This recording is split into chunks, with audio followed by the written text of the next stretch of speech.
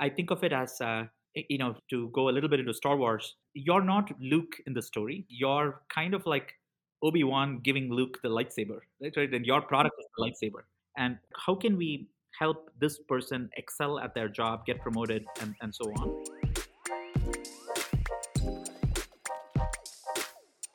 Welcome to the Vitalize Podcast. I'm your host, Justin Gordon, the Director of Marketing at Vitalize Venture Capital. On today's episode, we have Jonathan Siddarth, CEO and founder of Turing, a company that lets you unlock the world's engineering talent at the touch of a button. With their AI-backed intelligent talent cloud, they help you source, vet, match, and manage the world's best software developers remotely so you can spin up your engineering dream team. Turing is a company that's raised more than $140 million in venture capital, and they're valued at more than $1 billion. And we dive into how Jonathan started this company, what they've done to grow, and much, much more. Let's dive in. Jonathan, welcome to the show. Thank you, Justin. Thanks for having me here. Excited to be on the podcast. Yeah, with Turing, a lot of progress. More recently, you continue to grow the company. Late in 2021, you announced another round of funding, valuing the company over $1 billion. I always find that fascinating, but more fascinating is how this gets started and how this journey kind of happened. But for those people who don't know what Turing is, tell us about the company, Jonathan. Yeah, thank you, Justin. So Turing recently, as you mentioned, became a unicorn, and more recently, we were raising at a $4 billion valuation cap. The journey really began in 2018. I'd sold my first startup, and I'd taken a little bit of a breather between that to figure out what I wanted to do next.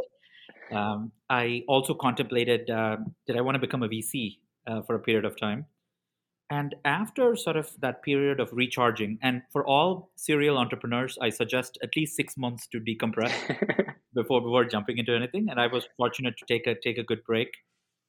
And at that time, it became very clear to me that I did want to start another company. VC seemed like, this may sound controversial, something that I should maybe do when I'm a lot older. Oh, I get it. Yeah. And my first company was such an amazing learning journey for me.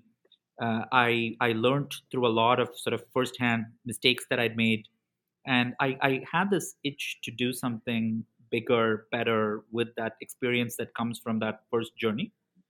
And I teamed up with my co-founder from my first startup. Again, we'd met at Stanford at grad school many years ago, and we were invited by Ashu Garg from Foundation Capital to be an EAR at Foundation.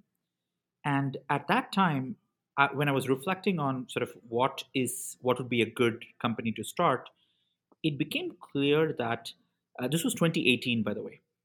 It became clear that the key, actually, the moment of inception was probably when I was running my first startup, where at one point we realized that it was just really hard to recruit in the Bay Area. And this was like 2012 or so. And we had to make the decision to look beyond Silicon Valley for Silicon Valley caliber talent. And I realized like that was going to be the future. I mean, if you were a tech company and you were looking to hire engineers, do you want to hire the best people in the world, or do you want the people who happen to be living near your office, right? Like Yeah. obviously, it's the best people in the world. So we started with that thesis in 2018, and when the pandemic hit in 2020, the world changed, and I feel like a future that was arriving got accelerated by at least 5 years. Yeah. And we now live in a remote first world. Every tech company today is in a race to reap the benefits of remote engineering talent. If you look at LinkedIn, Twitter, Coinbase, Robinhood, everyone's going remote. The reasons are obvious. You get to tap into a planetary pool of engineers. You get to look in geographies that nobody else is looking, like Latin America, Africa, Central Europe, Eastern Europe, Southeast Asia, etc. And the last 3 years have demonstrated the proven success of distributed teams. Right? But remote is hard, and it's hard for three big reasons. First, it's really hard to build a large enough global pipeline to find Yeah. truly great engineers. So if you're a head of engineering at Coinbase, one of our customers, how do you build a pipeline of tens of thousands of Golang engineers in Brazil? And second, when you're evaluating the global engineering talent pool, it can be hard to assess the quality of the talent. If you look at an engineer, let's say from Sao Paulo, Brazil, you're not going to see Stanford, Berkeley in her educational background. You're Yeah. not going to see Google, Facebook, Stripe in her work experience. She could be an amazing engineer, but there is not enough signal in the resume. So how can you evaluate a global engineering talent pool if you're a head of engineering who wants to build a team without sucking up all of your internal team's interviewing bandwidth, right? So that's hard. Yeah. Third, uh, Justin, if you were to guess, like, what's the hardest thing for an engineering manager when they are building a remote distributed team? Like, what would your guess be? There's a few things I think of. One of the things that comes to mind is potentially pay and figuring out that side of it. The Yes. onboarding and payroll stuff is another thing, maybe. Yes. So onboarding is hard, and compensation, paying international payments could be hard. Fundamentally, onboarding is hard because communication is hard. And communication is hard because time zones are hard in distributed teams. Often, the right kind of daily communication, weekly communication, performance management doesn't happen. Often, the right kind of mentorship doesn't happen. Often, the manager doesn't have enough visibility into the work being done. Is this person really working? Are they working Yeah. on the right things? That can be hard. And if you're a company like Johnson and Johnson, or Coinbase, or Rivian, like one of our some of our customers, security also matters a lot, right? So communication matters a lot, security matters a lot. So these are the three big problems. Number one, it's hard to build a large global pipeline to find truly great engineers. Number two, evaluating that pipeline can be hard without burning up all your internal team's engineering bandwidth. And number three, ongoing management can be hard, solving for communication, security, etc. This is why we built Turing. I appreciate you sharing all of that, and there's so much to dive into. One thing I can't skip. This is 2018. You're talking about this. Obviously, everyone knows in 2020 what happened and this kind of shift that we got accelerated towards in terms of the workforce. But in Yeah, 2018, when you took a little break, you're figuring things out. You're in an EIR program as well. At that point, yeah, you're looking at the market. You're seeing this opportunity. yeah. But to take that from seeing an opportunity to starting the company to which angle are we taking with this? Just take me through more of your thinking of getting to enough conviction for you to start the company to do that, because everyone sees problems or we have ideas, but you got conviction enough to like, okay, I'm going to potentially spend the next decade and beyond on Yes. this problem. Just tell me more about that at that time in 2018. Yeah. So that's actually the most important phase in company building for any founder. I feel like before you start a company, it's okay to spend at least 6 months deciding whether this is the right opportunity to go after. In my first company, like one of the mistakes I made was, I mean, I was a computer science student at Stanford, so it was like code first and ask questions later. Exactly. Build things first and then we'll see. Yeah, then we'll see. And that's the wrong approach, right? One of my mentors and now board member, Ashu Garg at Foundation, his approach is like for the first 3 months, you should not write any code. And you should just be talking to as many customers to validate the opportunity. And the thing I did that I learned from my first experience that I changed in my second company was really spend time figuring out the market viability. Like, is this a big enough market? Do people really want what you're trying to sell and offer, right? So when I was an EIR at Foundation Capital, I met with a ton of potential customers. And I actually had two ideas I was evaluating. Like, okay, should Yeah. I start a company here or here? It became very clear to when speaking with customers which was the better opportunity. So you want to pick a big market where it's an insanely hard problem and which is not very crowded, right? Like you don't want a market where different people are telling the same customer the same things. Whether or not they can solve the problem the same way doesn't matter, but the Yeah. customer is getting inundated with the same message, which makes your CAC higher and your opportunity to win a little bit more challenging. So definitely, you should take the time to interview a lot of customers, and you have to do that in an intellectually honest way. By that I mean, don't look for yes, like almost look for a no, right? And so during that phase, I was measuring both market viability and my own excitement in going after one problem versus another. And I remember at the time, like I was on a date, and uh, like the girl I was on a date with like asked me. I told her sort of, hey, these are these two companies that I'm thinking of, and I described both to her like in about um, 2 minutes each, right? And she was like, Jonathan, you sounded 10x more excited about this thing. And that was an insight for me. I didn't know I was 10x more excited about it, but it apparently was clear, like in the way I communicated, and that was also a signal. Look for a market and look for your own fit to that market. Yeah, I think it's maybe undervalued, underutilized when people talk about founder product or founder market fit. Like you Yeah, choosing the right company to work on. I mean, that's everything, especially when thinking about obviously you want the right market, everything. But for you as the founder who are going to lead this thing, like, are you the right person to do this or not? yeah, Because you could start any company, right? In yeah, theory. So it's like, why are you the person to start this? With that too, so you had the insight. It became clear through talking to customers. So the first thing you do, like figure out if this is viable or not. That became clear, and you had this kind of grand vision where you kind of formulate that along the way. But maybe in the beginning days, it's not like you're not going to tackle everything at once. You can't boil the ocean. So where did you launch? Getting your first customers, what the product looked like. I'd love to hear more about the early days, and we'll kind of come forward to today as well. yeah. So we surprisingly did not change much in terms of the product compared to what you saw in 2018 versus what you see today. We launched with push a button to get a pre-vetted engineer. Like, Hmm. what if spinning up your engineering dream team in the cloud is as easy as spinning up servers on Amazon, right? So it was as simple as that, and this was still the biggest problem for most founders, most tech companies, like finding great engineering talent. And what if somebody could solve all of that hassle for you? Like they've pre-vetted these engineers for a Silicon Valley bar, cast a planet-wide net for you so that you don't have to. So we started with that. It started with about, I remember setting a goal of, hey, we are launching now, and in this first month, we need 5 customers. And it was just 5, and it was pretty crazy and fun. Like, I remember there was one customer opportunity that came up at a time when I was having an offsite with our team. So we were in Santa Cruz at the time. We were actually at a restaurant having lunch, and this customer call was coming. So I remember speaking with the bartender there to turn down the music.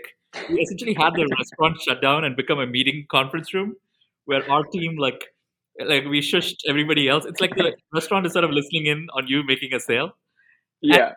we got that customer on board. Like we were just fast like that. And so that was kind of fun. And I remember at that time, like those initial 5 customers, like I remember being with my head of engineering on some of them. uh, I was dating a girl who became my wife shortly afterwards, and this was like our first trip that we'd taken at the time to I think San Diego, and during like date night, I think that was Saturday night or something like that. Like there was a customer call, and it was me, our head of engineering, on the phone to close that, and we hit the goal of getting to that 5 customers that month. I think the lesson is like you just it's not very scalable at the time, Yeah. and you kind of have to do non-scalable things, and it takes a certain sort of force of will to make it happen. Fortunately, like because my first company was successful, we had a lot of friends of the company at Turing. There were a lot of people who wanted what we were building, and that's another sort of signal of product market fit. I used to think my first startup had product market fit, but after Turing, I've realized like probably not. Like it just feels very different. Like when people want what you're building. And with that too, it's definitely a little bit deeper. So with those first few customers, you had friends, so you kind of rely on that a little bit. Like, did you kind of hone in on who that customer was going to be in terms of the size of the company, the type of company, like which ones? Because there obviously are many different markets you could go after. In theory, you could take a top-down approach, you could take a bottoms-up approach. Like, take me through that in terms of the customer at that time, or the insight you got into. Okay, we're going to scale this thing obviously to a multi-billion-dollar company, but like, what market are we going after now? How are we going to progress? I'd love to hear how you thought through that at least. Yeah, I think there are a few things to figure out in that early GTM process. The first is what is your customer segment? Are you going after startups or are you going after enterprise? But then you got to be a little bit more granular. Like, what is the role and job title of the person that you're going after? Like, are you going after a VP of engineering, director of engineering, CTOs, CEOs, um, uh, head of product? Like, so you need to know the exact persona, the job title of the person that you're going after, so that you can craft your message and your sales material, your conversations in a way that will really resonate with somebody with that job title. And one way to think about it is how can you help this person get promoted or be amazing at their job, right? Yeah. um, the I think of it as to go a little bit into Star Wars. It's a little bit like you're not Luke in the story. Like you're kind of like Obi-Wan giving Luke the lightsaber, right? Right, and your product is Mm, the lightsaber. And who's this? Like, how can we help this person excel at their job, get promoted, and so on? And you also have to map out the sales process itself. For example, for some companies, there's one decision maker, and that person's going to decide, and that's it. In some cases, you might have to talk to a few different people. In Turing's case, like depending on the type of customer, sometimes you're speaking with it's just the head of engineering that's involved. Sometimes it's head of engineering, head of recruiting. Sometimes it's the CTO or the CEO. So you kind of have to know navigate the. You have to map out what the decision making process would look like. So you do that. So it's you if you're doing early segmentation, the the lesson is to be very specific, as yeah. specific as you can be about who you're going after, and having very granular sort of messaging that works for that particular persona. um, I would suggest have a lot of friendly conversations, just like I did with potential customers before even going there. Yeah. You kind of know how to talk about your company with them. Uh, the goal is not to ask them, "Hey, if we built this, would you buy this?" That usually biases the response you would get. Yeah. It's much better to just talk openly about what frustrates you today, like with hiring remote engineers or going after or building a great engineering team. Like, what are your hardest problems today? How are you solving those problems? And approaching those early conversations from a place of curiosity rather than a place of selling or looking for an answer you want to hear. To that point, Jonathan, there's really two parts of this, right? There's companies that are choosing to work with Turing and hire your Yes. engineers. There's engineers that are signing up to be part of like Turing so they get these companies. Let's start with the company side first. Like today, Yeah. why are there's different options for hiring. There's hiring your in-house recruiters. There's you could have there's so many different platforms you could use in theory, Yeah. but as you get more niche, there's different ones as well. Yeah. Why is a company choosing Turing today? Yeah. I mean, companies are choosing Turing because of three main reasons. Number one, speed. A company wants to push a button, and like when we ask them, "How soon do you need your engineers?" They say like last week, right? Yeah, Most of of the time. course. So they care about speed, and second, they care about uh, Silicon Valley caliber talent, like high quality talent. For many tech companies in Silicon Valley, they're a little bit nervous when you're telling them, "Hey, you have this pool of developers planet wide." They are a Yeah, little bit nervous when, like before Turing existed, when all they had were marketplaces. It's like you can't assess the quality of the talent. So in Turing's case, they like that we vetted them for a Silicon Valley bar, whether it's a full stack front end, back end, mobile, AI, data science, DevOps, for a wide variety of tech stacks, for a wide variety of seniority levels like ICs, tech leads, tech lead managers, eng managers, etc. So they like the quality of our vetting. yeah, And third, they like that the talent is reliable. So these are engineers who are going to stay with you for a very long period of time and get the job done. They're not going to ghost you. Like not many times we've all been burnt by marketplaces which are kind of hit or miss in terms of quality. I mean, they do a good job, but they, marketplaces attract more gig-minded people. yeah. Turing attracts more career-oriented developers. So our customers value speed, the quality of the vetted talent, the quality and the seniority, and the fact that the talent is reliable and retains for a long period of time. We are creating a new category, and we call this category Talent Cloud. It's a distributed team of developers in the cloud that's sourced by software, vetted by software, matched by software, and managed by software. And it helps that our engineering team comes from Google, Apple, Facebook, Amazon, Microsoft, etc., that are known for having a high bar for evaluating engineers, managing their productivity. So they trust our vetting engine as a result of that. Well, let's dive into that process because, like, I want to know that side of it too. So, finding the engineers and then obviously having them go through Turing to find their next role. Like, take me through that side of things too. Yeah. So a big part of Turing's secret sauce is our vetting and matching. So we've built a Silicon Valley caliber vetting engine in the cloud It takes about 3 to 4 hours to automatically evaluate an engineer along 3 dimensions. The first dimension is job type, full stack, front end, back end, mobile, AI, data science, DevOps, etc. The second dimension is tech stack. So if you say full stack, maybe front end frameworks like React, back end frameworks like Node, database like PostgreSQL, and so on. So about 100 different tech stacks. And the third dimension is seniority. Are you looking for an IC? Are you looking for a tech lead or a tech lead manager or an eng manager? So we've built a vetting engine that can vet across all of these permutations, and we have about we vet for, like, I would say, like, almost, if you look at the cross product of this, it's about almost like 10,000 combos. Um, and the output of our vetting is what we call a deep developer profile, which is a detailed, comprehensive, continuously updating vector representation of a developer's strengths and areas for improvement. So it's a vector where components of the vector are scores for this engineer based on these various attributes. And we use machine learning to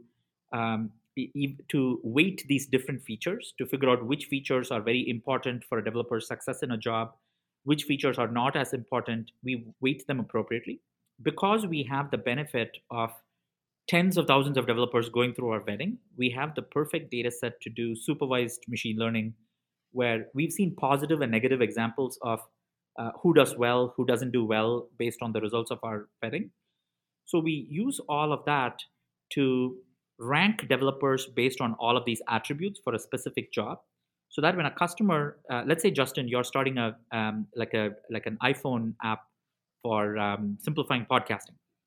So we would our machine learning models would search through a pool of like 1.2 million developers on Turing to find out who are the top 3 developers who'd be perfect for Justin, given his needs and the stage of Justin's startup company. And we'll give you these 3 pre-vetted developers, and you don't even have to interview them. You can start working with them. You get a 2-week zero risk trial period. Work with them for 2 weeks. If for any reason you feel like it's not working, you can stop and you pay zero, and we still pay the developer. That's how much we trust our vetting. And we have a trial success rate of close to 90% for that 2-week period. In fact, Jeez. for one of our customers like Disney, we are now offering a 4-week trial period. That's the level of rigor in our vetting. You have these massive companies. You mentioned just Disney, Coinbase, you mentioned as well, some other obviously massive, huge companies. But at what stage do companies use Turing, or is it good for? I mean, obviously, you just kind of mentioned it'll choose by stage, but I'm just thinking of like, okay, Vitalize's portfolio. Like we invest early stage, so like pre-seed out of our community and seed out of our fund, and obviously they go around to raise more rounds of funding. But like, who is this for? I mean, maybe more of that side of things. Yeah, so I would say, like, if you're a founder starting a company, um, Turing would be a good place to start after you've raised maybe like 2 million in funding or something like that. I Yeah, think in that first pre-seed stage, it's still good to have probably a technical co-founder on the team who can yep, code and do that early prototyping. But after you've crossed that pre-seed stage, Turing is a perfect partner. So we have customers today that range all the way from seed stage companies, Series A, Series B, to unicorns, decacorns, and many others. yeah, So every I would say Turing works for every stage except that very earliest stage when it's just the founders coding. And I would say, like, for if you're a seed stage company or a Series A company, the value that Turing brings is optionality and parallelism in prototyping. So, for example, Justin, like, let's say you're starting a company that recommends podcasts to founders. yeah, You might be thinking, I mean, should this be a web app or should this be like an iPhone app or an Android app, right? And maybe you've narrowed it to web app or iPhone app. Now, in a world before Turing, you'll probably maybe you have budget to hire one engineer, and you are like, okay, let me start with the web app, and you start with the web app, spend 6 months, and then if it's not working, then you'll think about maybe I need an iPhone app, and then you might have to either fire this engineer and hire an iPhone app iOS engineer, yeah. or this your web app engineer now has to learn how to do iOS programming, Swift programming, and launch the iPhone app. So you waste a year for in that prototyping stage when you're going for pre-product market fit. Now, if you were on Turing and you raised your seed round, you could explore both ideas in parallel. hire a world-class iOS engineer to build your iPhone app, world-class full-stack engineer to build your web app, test both in parallel, and in 2 months you have both live, and and you can stop. Like once you've done it, like you can say, okay, Turing, I'm going to pause my web app engineer. The iPhone app is catching fire, and then you keep working with the iPhone app engineer. And at any time, you also have the option of paying a small platform fee and taking the engineer off our platform and working directly with them. So it gives you that parallelism with prototyping multiple ideas quickly. With a startup, like your biggest currency is speed. You want to go Mm. fast to figure out to hill climb your way to product market fit, and we give you that speed. One thing we have to talk about. So in 2018, you obviously have this idea, do a lot of research, like this is where things are going. It's very clear and obvious to you. You talk to customers. 2020 hits, craziness happens, everything changes. Now we're in 2022 during this interview. Yep. What's next? What do you see the future of work? What are your any thoughts around the future of work, where we're heading? I would just love to hear your perspective. Obviously, you see a lot of people hiring engineers constantly. So where do you think things are going? Yeah. The future of work is work from anywhere, but meet as needed. Work from anywhere and meet as needed. That's going to be the future of work. I think we've gone away from this 9 to 5, go to an office, commute your way there. We're done. Like companies, those are dinosaurs. Like the companies that think they can work that way. Yeah. Companies that are trapped in an office first culture, like will die a slow death over the next 5 years. They'll be overtaken by companies that say, "Hey, Justin, you're an amazing engineer. We don't really care where you work from. You're just, I mean, for a software engineer, like who cares where you work from? Like the open source movement was built on distributed teams of developers. Crypto was built on distributed teams, and now the world has Yeah. experienced distributed teams. So the future of work is remote first. With remote first does not mean you don't meet. I think we'll just see that companies will have to be intentional about how they bring people together. For Yeah. example, with my exec team, I meet in person once a month, or we do offsites periodically. We do meetups. We we have smaller meetups that we create. So that's going to be the future. Yeah. It's goodbye office, hello remote. That's going to be that's going to be what we're going to see, which is great. I think we're about to enter a golden era of technology where if you're a tech company, your talent radius just expanded to the entire planet. It's no longer just whoever is living near San Francisco or Palo Alto. It's the entire planet. And if you're a tech worker, your opportunity radius is now the entire planet. Now you're not limited by jobs you can drive to with a car. It's you can contribute to humanity in finding the best job for you in the entire world with platforms like Turing, and not just be limited by that.